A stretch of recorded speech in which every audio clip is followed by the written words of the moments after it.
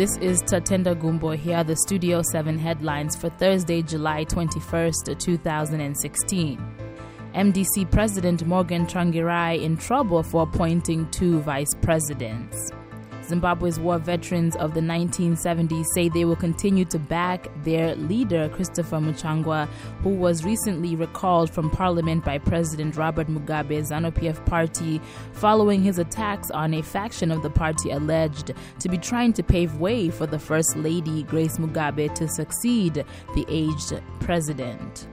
The International Labour Organization, the Zimbabwe Congress of Trade Unions, and the Employers Confederation of Zimbabwe today piled pressure on President Robert Mugabe's government to address economic problems facing the country to ensure that Zimbabwean workers are not exposed to human trafficking.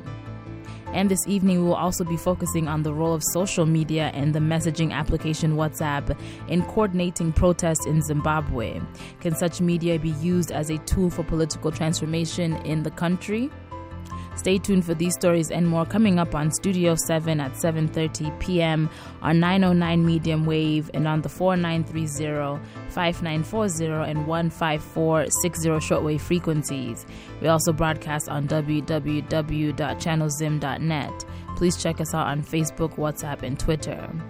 This evening on Live Talk, our hosts of the Women's Roundtable will be talking with listeners about protests over the deteriorating economic situation in Zimbabwe and related issues. Participate by sending your messages on our WhatsApp number 001-202-465-0318. The number again, 001-202-465-0318. You can also post the comments on our Facebook wall or send us your number so we can call you back. Please note that we are live streaming on all Studio 7 Facebook pages. Stay tuned.